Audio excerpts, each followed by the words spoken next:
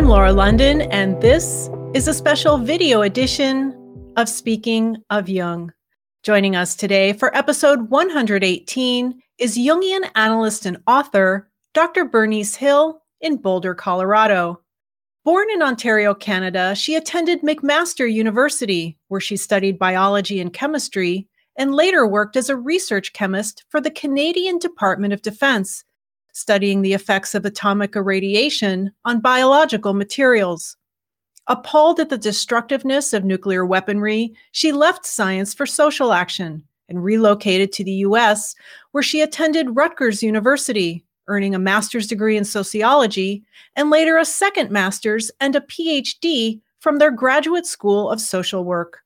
Dr. Hill then relocated to Colorado, where she worked as a psychotherapist and, in 1983, entered the training program of the Interregional Society of Jungian Analysts, graduating with a diploma in analytical psychology, which is the degree of a Jungian analyst, in 1990.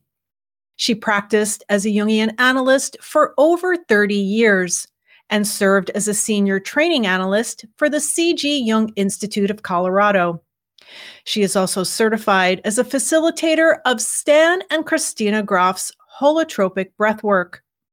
Dr. Hill has conducted workshops at the Monroe Institute, been involved with philanthropy conferences at MIT and Naropa University, and has been an active member of the International Society for the Study of Subtle Energy and Energy Medicine.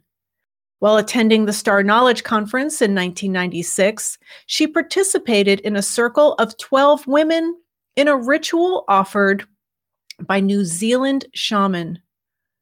As a consequence, she organized and took pilgrimages to Peru, New Zealand, and Egypt. Dr. Hill has presented seminars on UFOs and extraterrestrials to mental health professionals and the public throughout Colorado. And in 2010, co-founded Boulder Exo, Exoculture, Exopolitics, and Exoconsciousness. Its purpose is to explore in a public forum information from contactees, corporate and military whistleblowers, and other researchers. She is the author of 3 books: Emergence of the Cosmic Psyche, UFOs and ETs from the Perspective of Depth Psychology, Spiritual Perspectives on Death and Dying, winner of a 2016 Independent Publisher Book Award, and Cosmic Human, Cosmic Intent, published in 2020. Please visit our website, speakingofjung.com, where you will find links to everything discussed in this episode in the show notes. This video interview is being recorded on Wednesday, February 8th, 2023, through the magic of StreamYard. Thank you so much for joining us today, Dr. Hill. Thank you, Laura. Thank you for inviting me. Yes. Well, I have been really excited to talk to you because the subject of your book, Emergence of the Cosmic Psyche, has been a huge interest of mine for decades. I have been interested in UFOs and ETs since the 1980s, and I have been wanting to speak with a Jungian analyst about that subject, because being involved in that community, they don't often talk about psychology or the psychology of the people making the claims. And there is so much to this field, and your book is wonderful. I know that was your first book, and we will get to that. I want to start actually with a little bit of your background, because it's very unusual. I think it's a very unusual topic, and you were trained as a scientist like I was, and you worked as a chemist. So you know how evidence works and causality, and then you went into social work. So you know how groups work, and you know human behavior. And so you're kind of bringing these two things together, which I think is fascinating. So let's start with your background and how you got to where you are today. Well, science came really after my interest in nature. I grew up in this small town in southern Ontario and about 6 miles from Lake Erie. And so the woods and the lake were great recreation grounds for me. And so when I went to McMaster, I went into biology and chemistry. That, of course, led eventually to the employment by the Canadian Department of Defense. And you're right, I was appalled by what I learned there for so many reasons, but we got daily reviews of old films, films of use of nuclear fission and the damage that it did to all sorts of living things. And so part of the research was irradiating things that lived, whether it be bacteria or plants or different creatures. And I could see that the particular project I was on was looking at what happened to the mitochondria and in those cells of those living things.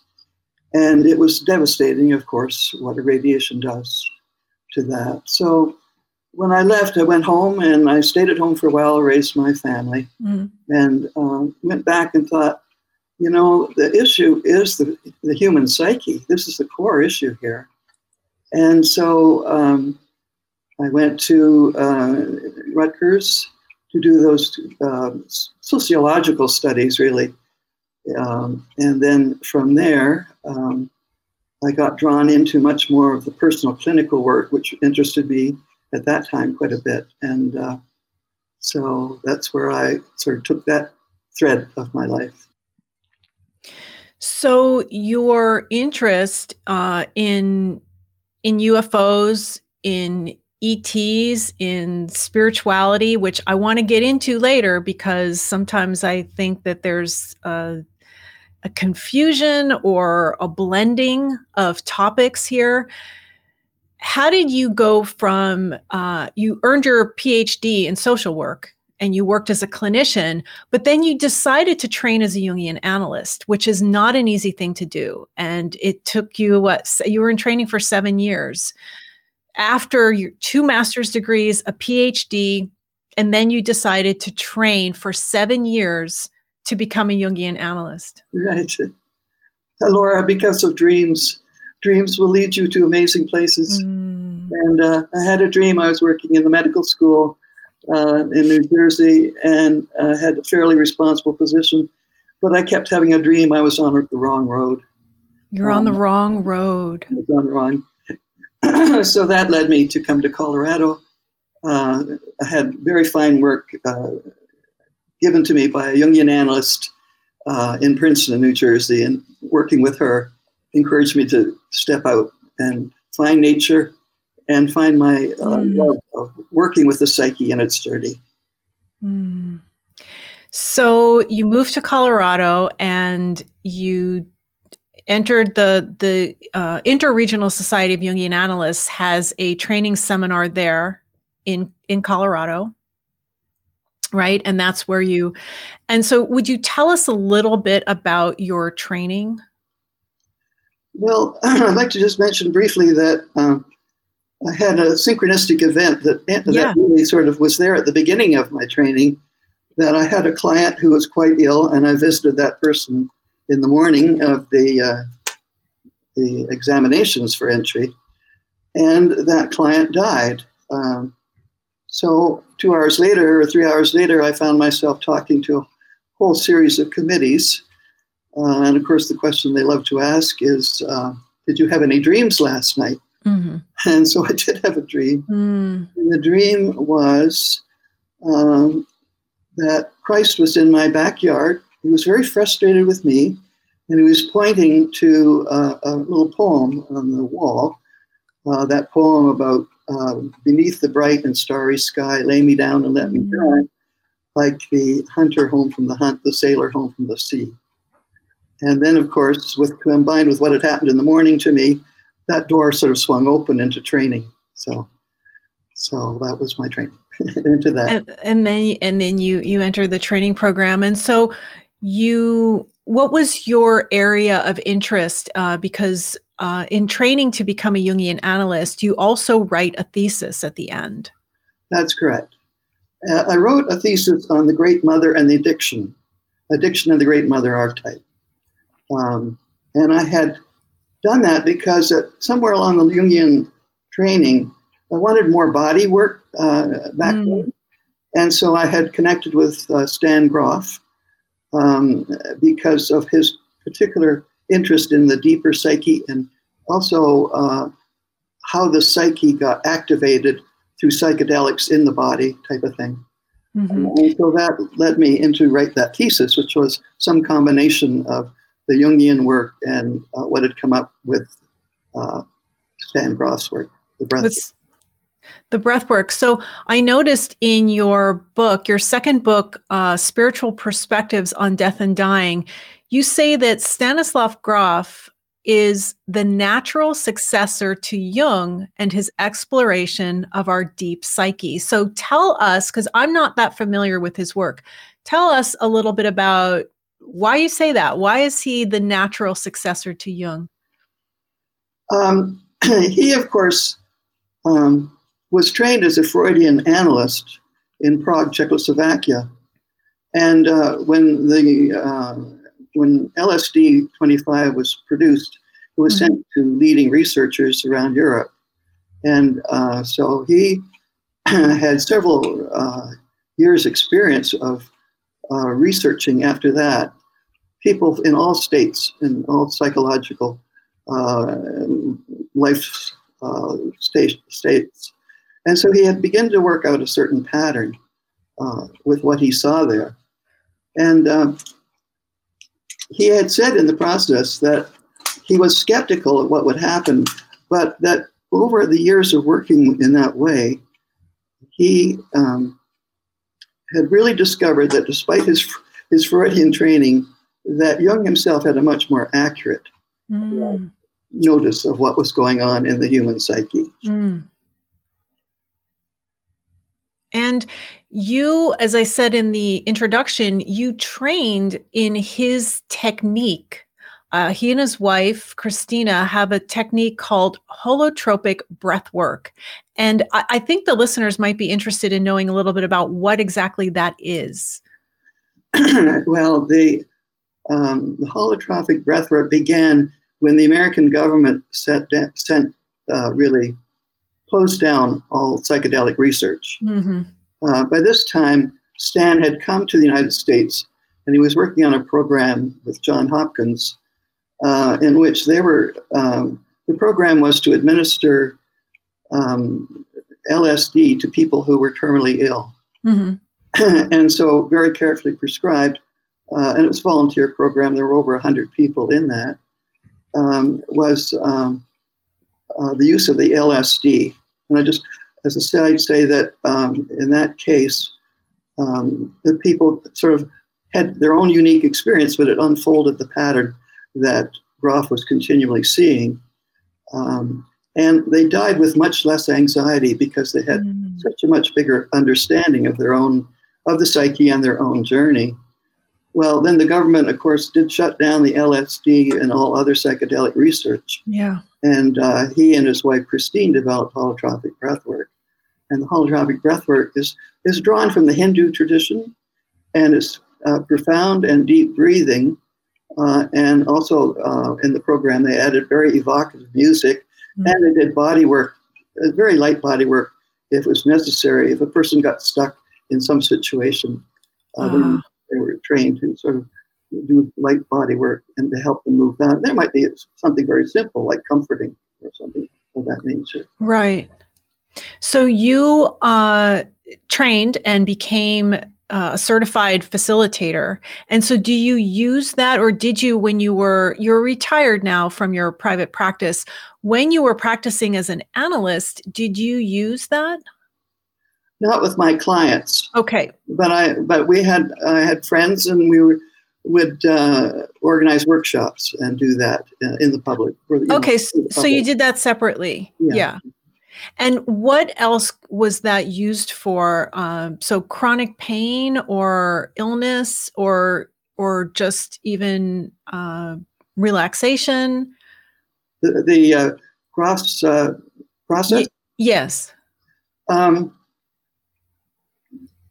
Well, with trained facilitators, of course, people in the public came who wanted to experiment with that.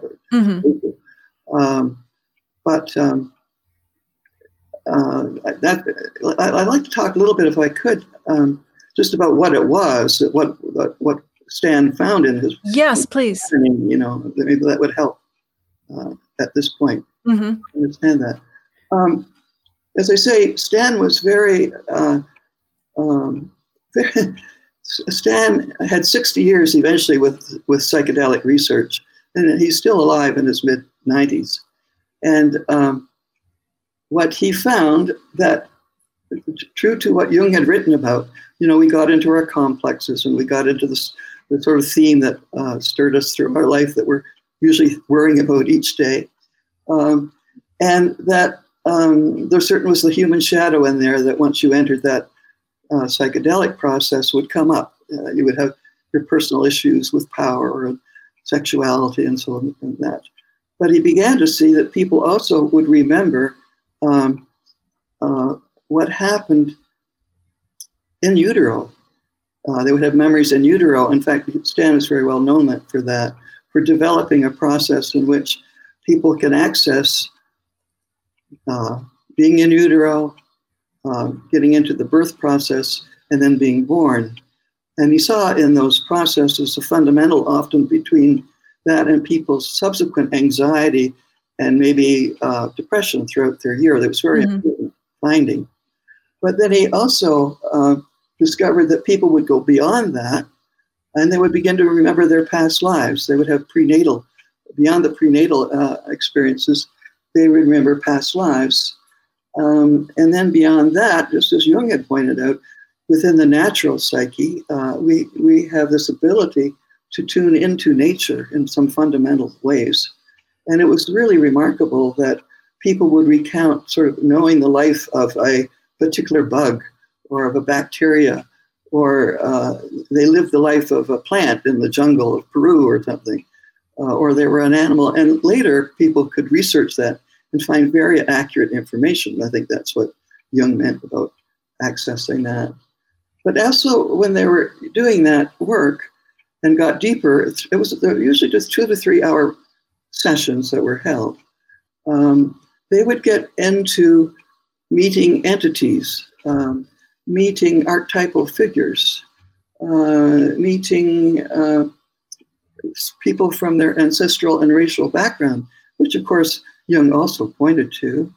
Okay, I just want to jump in here with a question. So just to clarify, this is without LSD. This is through a breathing technique only. Yes. Okay. The Hindu process was very rapid and deep breathing. And then a person would begin, eventually the ego would be less present in their field of consciousness.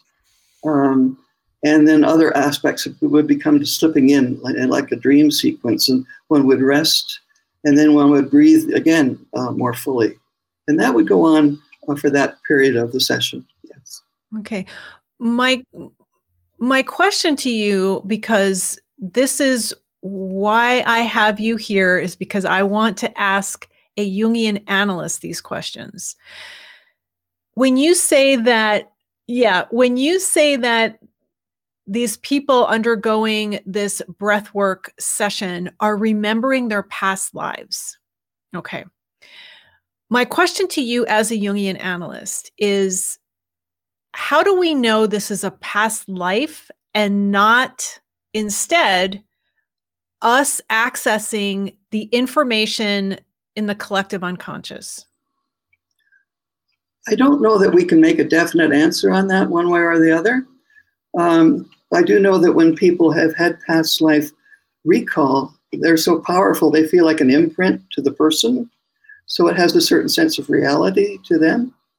But it may well be that the psyche has opened up so much that it's really tapping into the great universal mind. I think both those things are possible. Mm-hmm. I think that it's because I have, for a very long time, struggled with the concept of reincarnation. Back in 2010, I met a group of Tibetan Buddhist monks on tour here in the United States. And there are several groups, many groups, all from a monastery in South India, Tibetans in exile. And I've actually done one of my quarantine episodes with one of them, a Geshe Larampa. And we keep in touch to this day, and we've had many conversations about reincarnation. And I would like to ask you, the idea of reincarnation and people remembering their past lives, how is it that is quote unquote real, which is what we're going to get into eventually here, what is real? Is it not a myth that we sort of tell ourselves of what happens to us after we die or where we came from? How is the idea of reincarnation different from a myth? Well, a myth also, of course, refers to a fundamental truth to the psyche, something that's very intense and comes through with great power, which has such a convincing quality to it that the person feels that it's real, definitely feels that it's real. And often that's clinically valuable because you can use it then to see what's going on in today's complexes in the person and how that has a sort of a deep meaning to them because it seems to go back right into the archetype of the self of that person. And so to them, they're convinced that it's real. There's thoughts now that that the past life thing may be just all in their mind, and that one can open up directly to the universal mind. And that is certainly true. We know people such as your friend, who have meditated all their life and who have really reached for that universal mind through that process, may not go through that remembering of the past lives, or it may not be relevant to them, or it may just be really irrelevant to their life. Mm-hmm. I was thinking about that because I was listening to someone speak about the constellations in the sky. And I have this deep love of the constellation Orion. And so I was listening to the myth. It's our myth. It's human, created by man, created by humans, this myth, because those stars, those physical stars in the sky aren't what the myth of the constellation Orion is about. That's what we are, the story that we've concocted about that shape of stars in the sky, right? So that is a myth. So when I hear somebody talk about their past lives, I think, well, that's a story, that's a myth. They weren't surely really embodied in that person 500 years ago, were they? They're a myth to a human on the planet Earth because of our positionality, so that the person looking at the sky and seeing that configuration sees the ram, as it were. And for them, then that generates within themselves all the richness that goes with that symbolism of the ram. Mm-hmm. I'm sure if you were out there closer to the that particular constellation, it wouldn't be a ram; it would be something else. But the value is in the myth. The value is in the archetypal realm as expressed in the self of that particular individual. That then the ram becomes something of great significance to them and becomes part of their story. Because of the importance it feels to their psyche. Yes. So I understand that there is value in these myths. And von Franz said we need a living myth. So I think that I'm just curious as to whether or not these stories that are out there are real. And so let's get into that. What is real? And when we talk about UFOs and extraterrestrials and sightings, are these really physical objects that people are seeing? Or are they projecting something? Or is it something entirely different? There's a lot to unpack here. And I would like to look at this from a psychological standpoint because, as I said, in the UFO community, it seems like people are so hung up on the size of the light in the sky and what the light was doing and how far away it was and how big it is and how it maneuvered. And I'm wondering about the psyche of the person that had the sighting. The question about are they real is the question that hangs over this whole topic. Right. And it's certainly the question that hangs over everybody that's gotten interested in it. And of course, the public is now getting more interested in it. Mm-hmm. But that is the fundamental question. And it's also the question, of course, that Jung asked himself and brought into his writings, yes. Mm-hmm. So Jung wrote an essay in the 1950s. It was published as a book. This is an old hardcover edition. It was published this one was published by MJF Books, copyright 1978, Princeton University Press. The essay is titled Flying Saucers, A Myth of Things Seen in the Skies. It is also included in volume 10 of Jung's collected works. This is a very popular book. I'm going to call it a book. It was an essay, but it was published as a book. And I know that also because I interviewed Jung's great-grandson, Dr. Thomas Fisher, and he is part of the Society of Heirs. And he told me that they have to keep renewing the copyright and they have to keep reprinting this book. So I've heard a lot of people, especially lately since UFOs are in the news, talk about Jung's book, Flying Saucers, and they say that they read it and they love it. And I'm wondering, okay, you read it, but did you really understand it? So I'd like for you to tell us your takeaways from this book. My takeaway is that Jung understood, because of his deep intuition, that there was something fundamentally linked between what people were seeing in the sky and the human evolution, what was really deep in the soul and of human beings, type of thing. And the fact that he put that idea out, he really gathered that material in the 1950s. Mm-hmm. And Jung died in 1961. So right. He wrote the book a year or two before he died. And what he said in the book was that he was fascinated. Everything he could find, he put into that book. And he said, well, there's two situations. Either there's definitely something in the sky that people see, and then it's reflecting in their psyche and in their dreams, or they're not in the sky, but they're in their human psyche and it's being projected, type of thing. And then he said, because he himself was a psychologist-type psychiatrist, then he was really interested in the why phenomena. In the why. Yeah. Yeah. Jung also said that he was unwilling to deny, because he got into some controversy, of course, with this book, mm-hmm. eventually when it came out. And he sort of quibbled a little bit, but he said he was unwilling to dismiss that there was objective reality to it, because Jung himself knew about the radar tracings and the reports of certain pilots.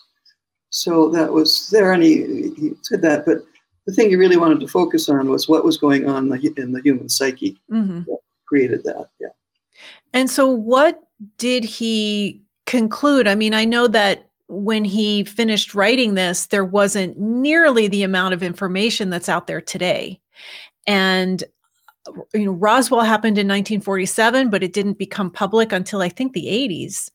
So now I just want to interject this because something in your book was so interesting. You open the chapter on Jung, which I think is chapter 2 in Emergence of the Cosmic Psyche. You open that with someone getting really upset with Jung, saying that he set this field back because he claimed, which is erroneous, and I've heard other people in the UFO community say this, they dismiss Jung because they think that Jung said that this was all a projection, that people were projecting things onto just ordinary things that they saw in the sky, and they were projecting aliens and UFOs and their being of extraterrestrial origin onto these things. Jung did not say that.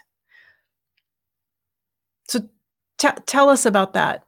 Well, Jung looked at 7 dreams. He also looked at historical records, as in paintings and in woodcuts. But he looked at 7 dreams in particular, and he kept an eye on those dreams for the 2 levels. He was looking for what was going on in the person's life, and therefore what was the personal complex here that might be projected. But he also kept an eye on what was the self doing in each of these dreams, type of thing. And certain things turned up in the dreams, like was a person projecting it because of a certain need for inflation?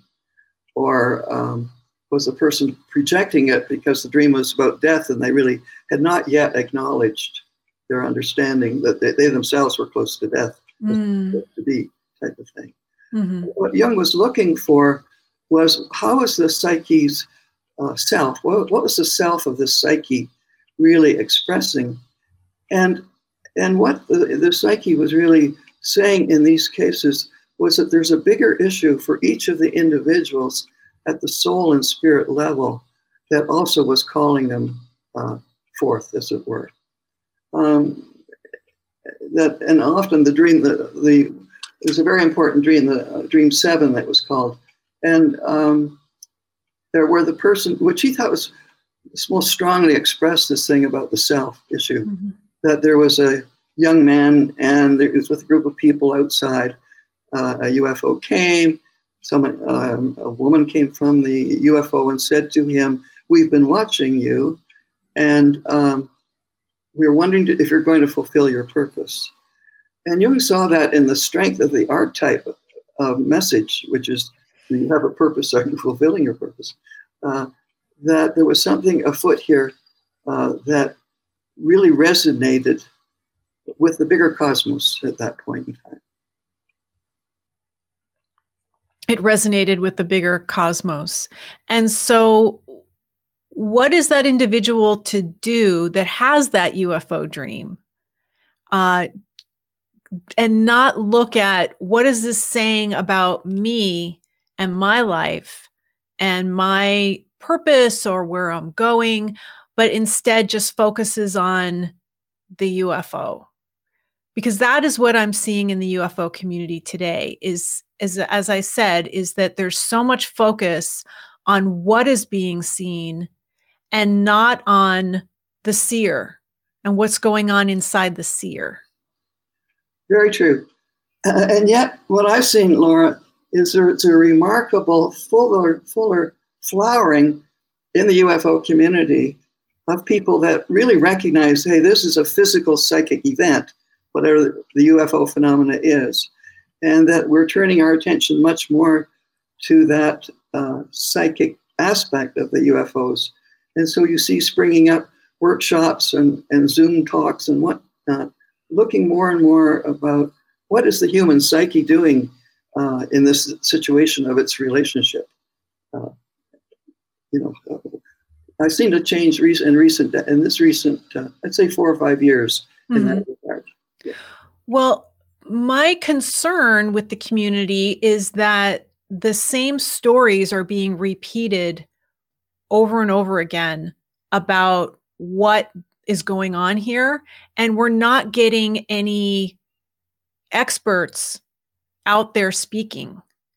And so that's why I wanted to talk to you. You practiced as a Jungian analyst for over 30 years. Before that, you worked as a clinical social worker. And so you have a very great understanding of the human psyche.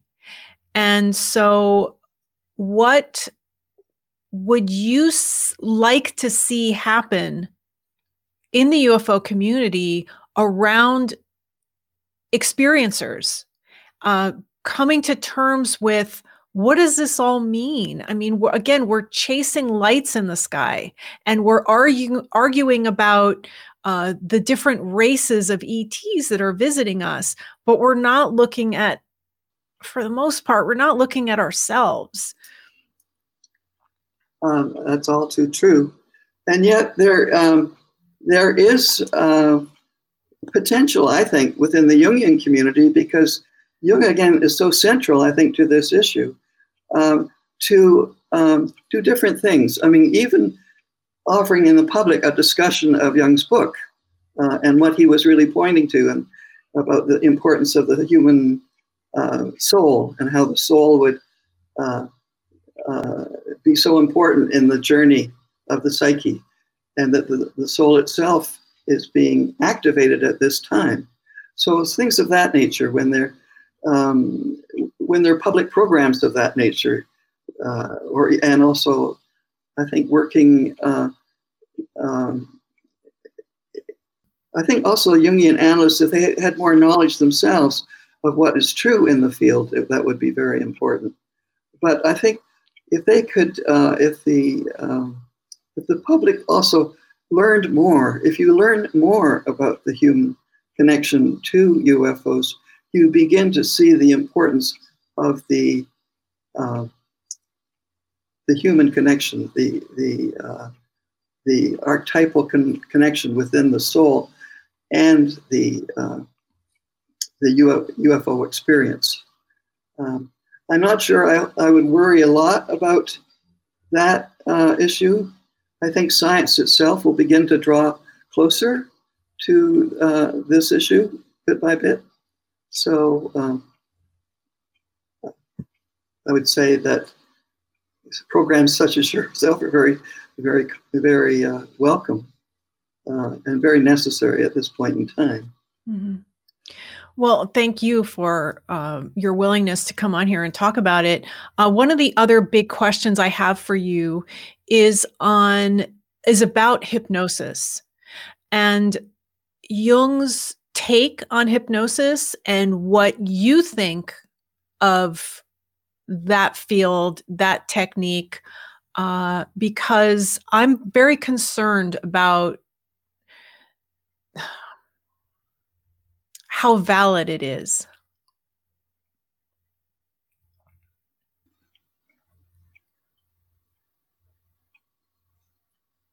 Well, again, you need a very qualified practitioner in that regard. I think to this respect,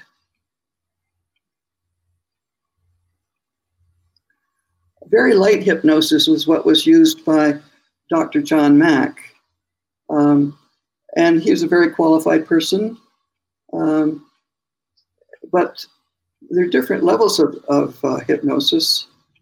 Again, I think what the factor is, as you get into this, that one certainly has the danger of, maybe through the questions that when it's being led through, but Dr. John Mack was very professional in that regard. So again, the qualification of the person doing the work, I think also maybe examining the content of what comes up. The person has to ultimately return to their own individual sense of what their deeper self knows about this. So coming out of hypnosis and going back into recognizing that one needs to go into a deeper journey within oneself and just see, is this thing that's coming up in the hypnosis of any value to me? Is it intense in any way? What's the intensity in it? What does it have to do with my own history and complexes? The situation returns again to the person returning to their own relationship to their deeper self, which is the core of the individuation journey. Which is why I think Jungians are so sort of ripe in a way to come to this topic. Yes. And there was only one Dr. John Mack, and he was an MD. He was a psychiatrist. He was highly credentialed. And my concern in the UFO field is I see people who are certified hypnotists, hypnotherapists, and that have a certification. And I had said in the beginning of this episode that you have 2 master's degrees, a PhD, and then you train for 7 years to become a Jungian analyst, which requires you yourself to be analyzed. And my concern is I see these hypnotherapists out there who don't have all that education and experience and background, who are leading people into some sort of fantasy that they were abducted by aliens and given these messages. And they said, well, it's true because a certified hypnotherapist led me to this conclusion. And so I just want to say, I mean, you can comment on that or not, but that is a huge concern of mine. Well, I think that's true in hypnosis. It's true in channeling. Any of these where there is sort of looking for the answer from the outside, one has to use a certain discernment or discrimination in that. Sure. Mm-hmm. Well, what is happening in channeling? Because that was another topic that we were going to discuss today. People who are channeling disembodied spiritual entities, and even if the information is correct or valid, that again, they could be tapping into the collective unconscious. Why is that necessarily, again, what I see as a myth, that they think that there's this entity with a name that is speaking through them. So as a Jungian analyst, what do you say? How would you explain what's really happening with channeling? Again, the field is becoming more and more subtle and complex. Mm-hmm. And so I think it's, again, not clear. And we're not sure about how accurate the information is going to be coming back. One of the things that there are some very fine channelers. Of course, we have, people that have written books that one recognizes is as good quality channeling information. But we really have to come back to the information that is given, and the person has to take that in and hopefully, with the help of an analyst, work it through and test that against the reality of the situation. It's the same thing with voices. All through the UFO information, you hear people a voice tells them, and as you would say, in a dream, a voice tells them certain things, like in the dream of the man with the UFO that landed in his backyard type of thing, and asked him about his purpose. Was that voice his own, or was that a real UFO that landed, or not? Right. Type of thing. The voices, the whole thing about voices is very confusing. And it goes back to this issue again, what's real type of thing. Most of us have had an experience maybe when we've been stressed or something of what we hear a voice. I heard a voice of my father in the back seat of my car, the client would tell me, and I knew that the situation that they were in, that probably was part of their personal complex that they were working through, that the father said, you need to solve this problem. But we also have voices. At one point in time, I had Robert Salas, who was lieutenant in charge of the missile sites in Montana that were all turned down by a UFO that appeared at his gate. And so sitting in my living room with a group of friends talking to Robert Salas, Salas said he sent in his report about the shutdown of these instruments that had to be shut down, but that he in his head heard a voice that said, we are going to shut you down. Well, in a situation like that, in the context of that, I would have to assume that this man was sincere, because he went on in his military career, a very honorable military career, and he was the one that set up many of the conferences in Washington that led to further exploration by the military whistleblowers in that spot. Mm-hmm. So again, the field is coming so that one needs to learn as much as one can, read as much as one can, set your own standards for that, and take each situation and work through the different layers that are possible. Yeah. Mm-hmm. Well, that again, there's so much being written in this field. There's so much being published in this field, written by people that don't have any credentials or any credibility. So to me, it's all coming from within them, their complexes, their projections, if they haven't worked on that stuff. Or they're repeating what others have said. So that is my concern. And that is why your books, I feel, are so valuable, because you have been analyzed and you are looking at all sides and considering all things. But I'm interested in what Jung said about telepathy. I mean, as far as hearing voices, that could indicate some sort of psychopathy, right? Absolutely. Right. Yeah. So, and just because somebody has a good job or a high-paying job doesn't mean that they don't also have some issues that they haven't resolved. Absolutely. And that would be the first line that one would need to assess for. You need to be responsible to make sure they did not have other signs of psychosis. Mm-hmm. Yes, you do that. But having then dealt with that, then you would move much more into, okay, what else is coming up from the unconscious or the collective unconscious that is stirring this in this person that might be of something having to do with their own evolution, of their own individuation. Mm-hmm. So that is important to keep coming back to, I think. Mm-hmm. But you have to rule that out, no question about that.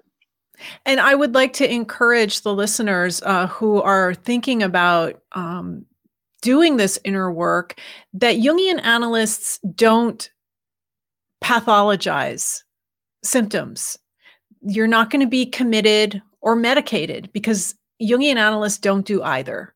But to explore these things within you with someone who isn't biased.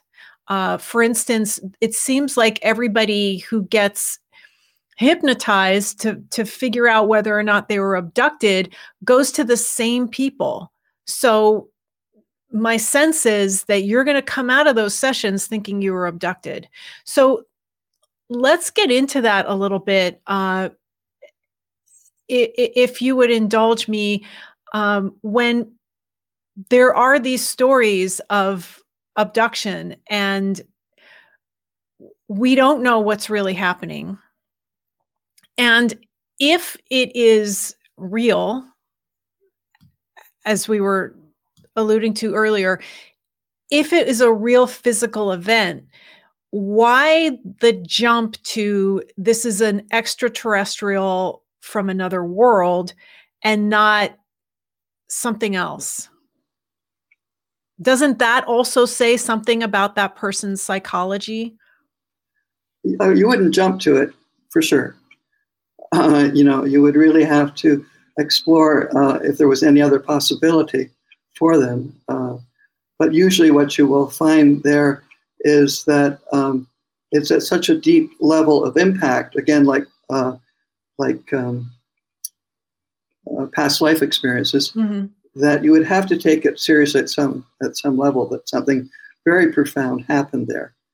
And I have a friend who did a 2-year postdoc with Dr. John Mack, and she said, I was asking her about this the other day, and she said, she said this, for most experiencers, there is such a profound sense of relief and hope in the presence of those who can see them without judgment, can accept their confusion, and can accept the fact that this might be a very real experience, So there has to be an openness on the part of those who may have had this experience, they may not.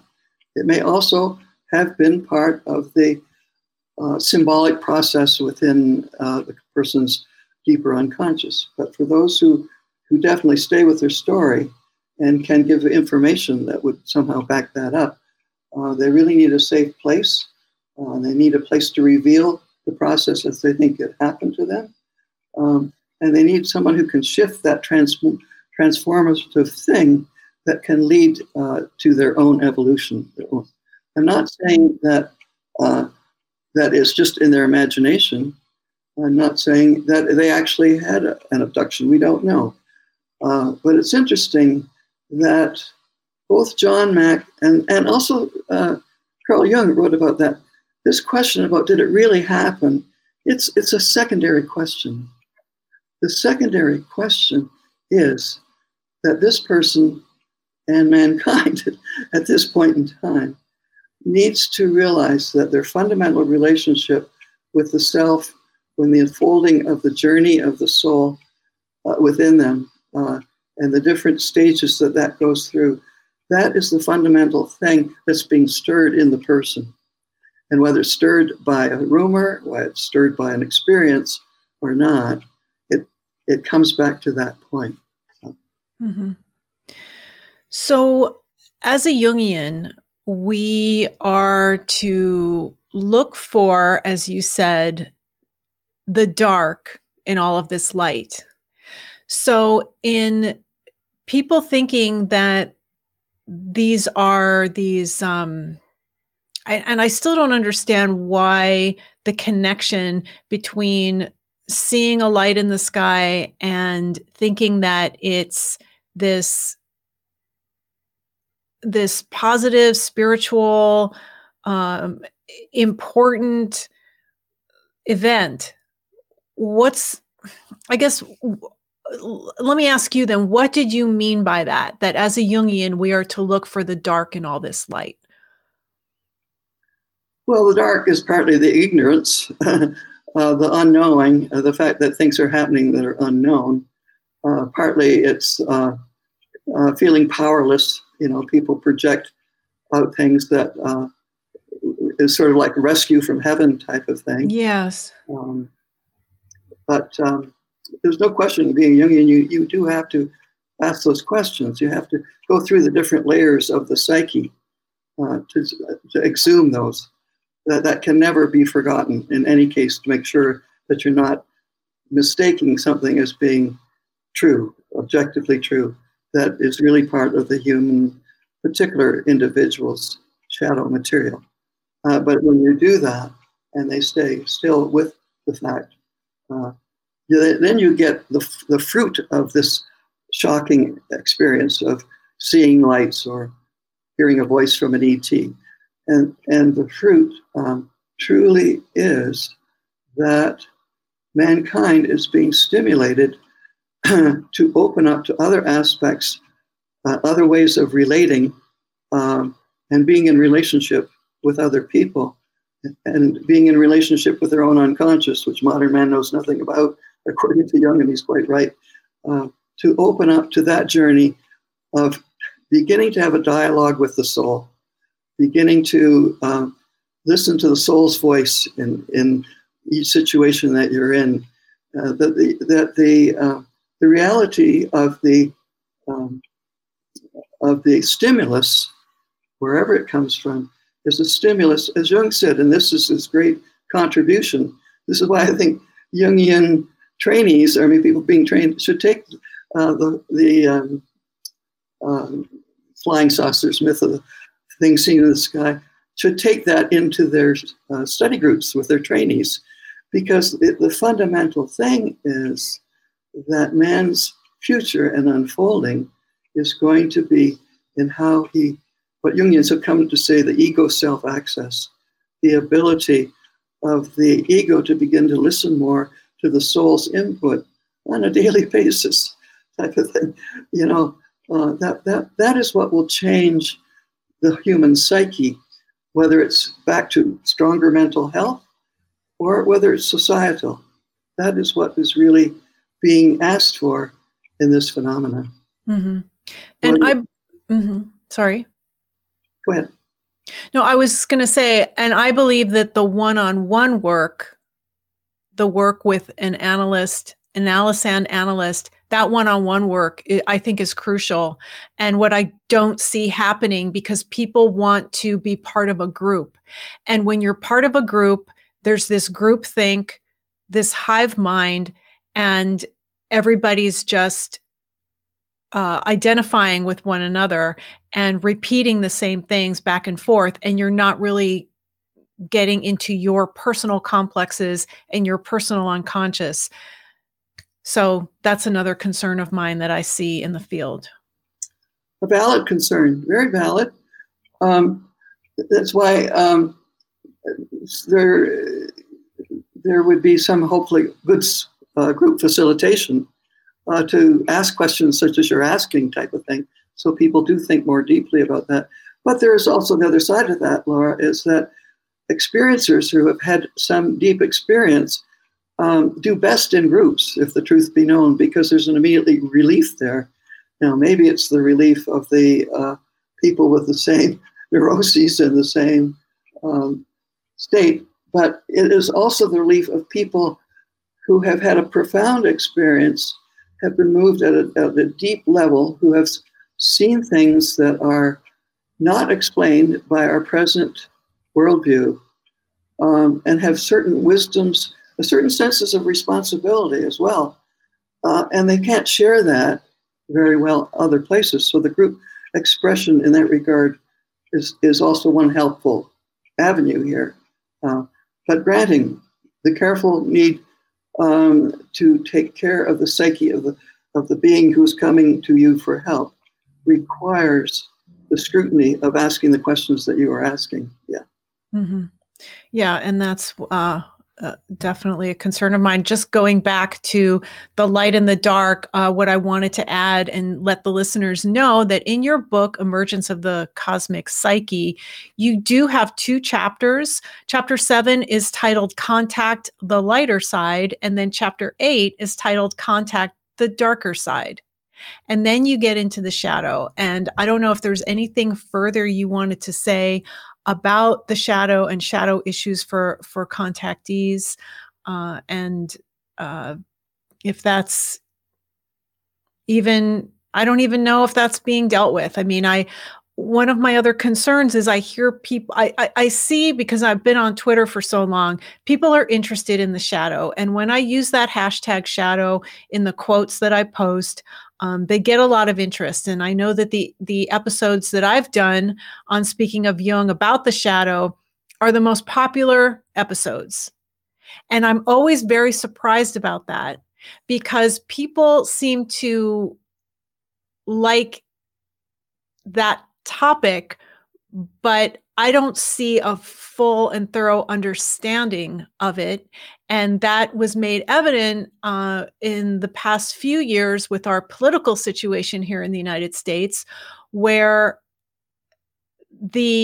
all of the vitriol and criticism of our politicians, to me, was all about the shadow, the personal shadow and the collective shadow. And people say they want to do shadow work, but, real shadow work, that's not an easy thing to do. And I don't think it is what people think it is. So would you say a little bit about the shadow in this whole in this whole topic?